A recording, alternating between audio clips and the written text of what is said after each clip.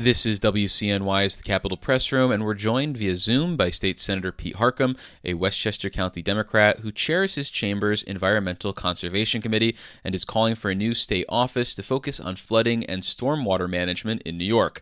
The proposal comes just days after a deluge of rain for the New York City area, which caused flooding in parts of the region. Welcome back to the show, Senator. Thanks for having me. Well, I mentioned the recent flooding incident, so I'm curious, was there a specific flood that prompted you to make this legislative push, or is it in response to broader trends we're experiencing in New York? This is in response to broader trends. Even routine rainfalls, as we saw earlier in the summer, a pop-up thunderstorm washed away parts of Orange and northern Rockland counties. Our infrastructure is simply not geared to handle the volume of stormwater that we now receive due to climate change. And business owners, residents are tired of being told to shelter in place simply because our infrastructure is no longer adequate to protect homes and businesses. And we see our transportation networks shutting down. We need a dedicated stream of funding annually. So we're proposing $500 million annually, the same way we fund $500 million in clean water infrastructure. We need to begin to address the backlog of stormwater infrastructure projects in New York State. Well, when it comes to our stormwater system right now, what seems to be the shortcomings that need to be addressed with an annual $500 million investment? Well, it's engineering. They were engineered for 100-year storms 50 years ago. We're now getting 100-year storms every other month that are much beyond the volume of what these systems were designed to handle. And so estimates are in the billions of dollars of what it will take to upgrade our stormwater infrastructure. And that's why I'm calling for $500 million annually capital expenditure, the way we do for clean water funding, so that we can begin to chip away at this. You know, everybody agrees this is the new normal. So if this is the new normal, let's begin to address it and to invest so we can meet the challenges that we're facing. So then when it comes to a state office for flooding and stormwater management, is the office primarily going to be an entity through which funds would flow through, or would it have other responsibilities as well? Well, in this version, specifically to make sure that the funds are flowing, Senator Mayer has a good bill, very good bill, in fact, that a similar office would have other functions, coordinating policy with local municipalities. The important point, whatever the office does, is that we in New York State have a dedicated funding stream, because right now there's a little bit of money in DOT, a little bit of money in DEC, a little bit of money in environmental facilities. We need dedicated funding just for stormwater upgrades. Yeah, you mentioned the landscape as it exists now. If you go to the DEC website, there are a sprinkling of different proposals, and like you said, some of them fall under wastewater, some of them fall under other areas. Why not just focus on consolidating the initiatives that are out there now? Does the problem really require an additional investment? Oh, absolutely, because most of the investments that are out there are either for wastewater or clean drinking water, and we're barely scratching the surface there. The estimates are for resiliency from climate change, we will need to invest tens of billions of dollars. Now, some of that has to do with hardening other forms of infrastructure, but there is not a municipality in New York that says that its stormwater infrastructure is adequate to the deluges we receive on a daily basis. So the hard follow-up question then, after saying we have at least $500 million worth of needs each year, where would the money for something like this come from? Should we expect another bond act, or is this something that should come from increased taxes? How would you like to pay for it? This will be an annual appropriation of capital like we do with water and wastewater. So it will be under the bond cap. And so the interest on these payments could come from the cap and invest program that we're implementing right now, which is a tax on carbon. That would be the very logical place for this money to begin to flow from.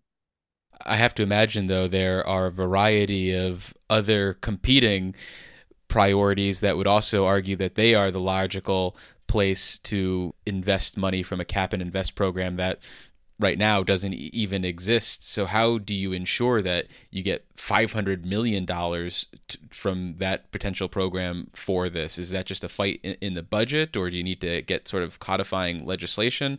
How do you go about ensuring that money? Well, it's all of the above. It's fight in the budget. We don't know yet what the cap and invest program will look like. Those details will be unveiled later this fall. In the budget, we will find out what their fiscal projections are. We expect them to be a few $1 billion a year at a minimum. So we know that there will be resources there that can handle stormwater and a magnitude of other challenges. I'm saying 500 because that's what we're spending for clean water infrastructure. If we spend 300 million a year, that's still beginning to chip away at the backlog of the challenges. We've been studying these things for decades. Back when I was on the County Board of Legislators here in Westchester, we did a lot of work on flooding. There were a lot of regional studies done, and a lot of those areas are still getting hammered with flooding today. In fact, even worse than 10, 12 years ago, because we're simply on a waiting list for the Army Corps of Engineers to fund some of the projects. We need to take the bull by the horn here in New York and start funding these programs if we want to protect the livelihoods and the property of New Yorkers. Well, for listeners just joining us, you're listening to the Capitol Press Room, and we're speaking with State Senator Pete Harckham, who's calling for the creation of a state office of flooding and stormwater management that would be responsible for distributing $500 million annually for water infrastructure upgrades. And lastly, on the funding side of things, there's this argument that's made, often from progressives in the environmental movement, that the state should be essentially taxing some of the major polluters over the state's history to make them pay for some of the environmental damage we're seeing today. And this most recent flooding in New York City is no exception to that drumbeat that we're hearing. So what's your sense of a dedicated tax on polluters and using that to fund something like the state office and the grants that it might dole out in the future? Well, specifically, what you're referring to is Senator Krueger's Superfund bill, which would be a tax on the major fossil fuel companies that knew about the dangers of climate change 20 years ago and withheld that information. I passed that out of my committee, and I'm fully supportive of that measure. When you think about implementing major stormwater improvements around the state, do you feel like this is one of those issues that needs to be above politics and the state needs to have a state office to actually identify where the most intense and severe need is in the short term? Or is this something where it needs to be doled out with every lawmaker getting a little taste of the action the way a lot of programs are getting to steer money towards their districts?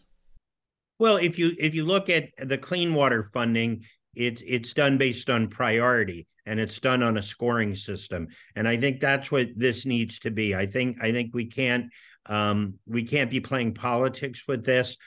We need to look at this on a regional basis because stormwater and flooding does not recognize village, town, or county boundaries. So we need to take a regional look. What are the worst cases that we need to deal with immediately? And so that's why I think we need to take the politics out of this and do it through the professionals in its own office.